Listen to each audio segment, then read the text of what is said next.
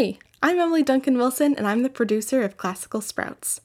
If you love this podcast as much as we do, please donate to help Sprouts continue to grow.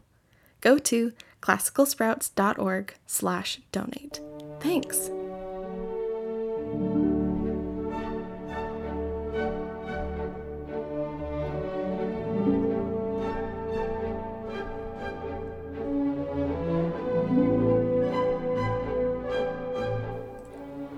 It's known as the most famous waltz ever written.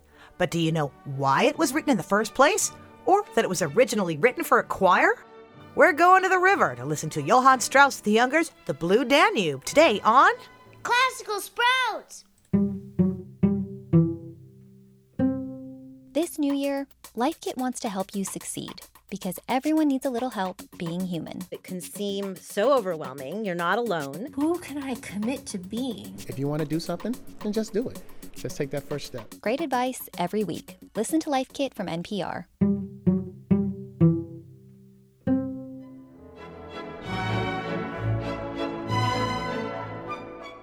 Howdy and hello and wie geht's, Sprouts? I'm your host, Kate Botello. Before we get bobbing along the Danube today, we'll have a Quizlet question for you that we'll answer at the end of today's episode. Since the Blue Danube was originally commissioned in Austria, we're going to have our Quizlet be Austrian as well. What popular musical and movie takes place in Austria? Which musical features a family of singers in Austria? We'll stick around to the end of the episode. We'll let you know if you got it right.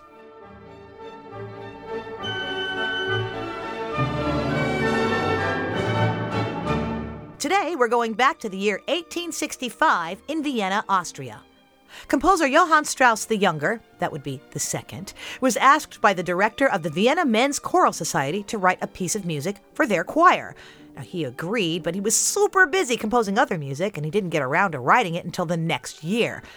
And in that time, Austria lost a war, and overall, the vibes in Austria and in the city of Vienna were pretty low.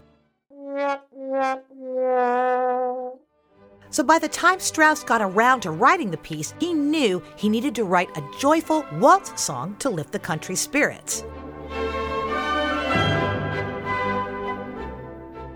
Now, in Europe, there's a super long river called the Danube, and it runs through 10 different countries.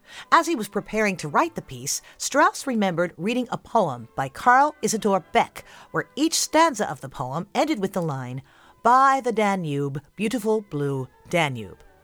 Now, here's the funny thing, though. At the time, the Danube River didn't even run through the city of Vienna, and people weren't very kind to rivers then, meaning they were pretty stinky and murky because people threw a lot of stuff in them, and they didn't have plumbing or toilets in their houses, so it probably wasn't even that blue. And he thought that the sentiment of A Beautiful Blue Danube was nice enough to inspire his new piece for the choir. It was called An der schönen blauen Donau in German, or By the Beautiful Blue Danube in English, and it premiered in 1867 by the Vienna Men's Choral Society.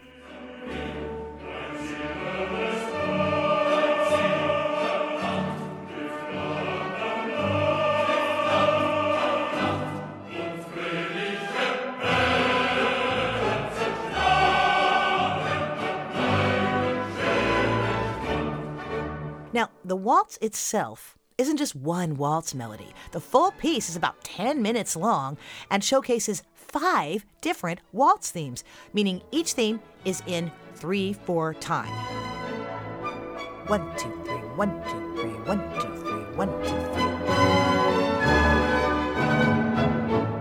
But then later that year, the World's Fair was going to be in Paris. Now, World's Fairs were like big parties that happened at different locations around the world, and each country brought things to show off and share about what's great about their country. Remember, this was before the internet. And Strauss rewrote the waltz for orchestra to present for Austria.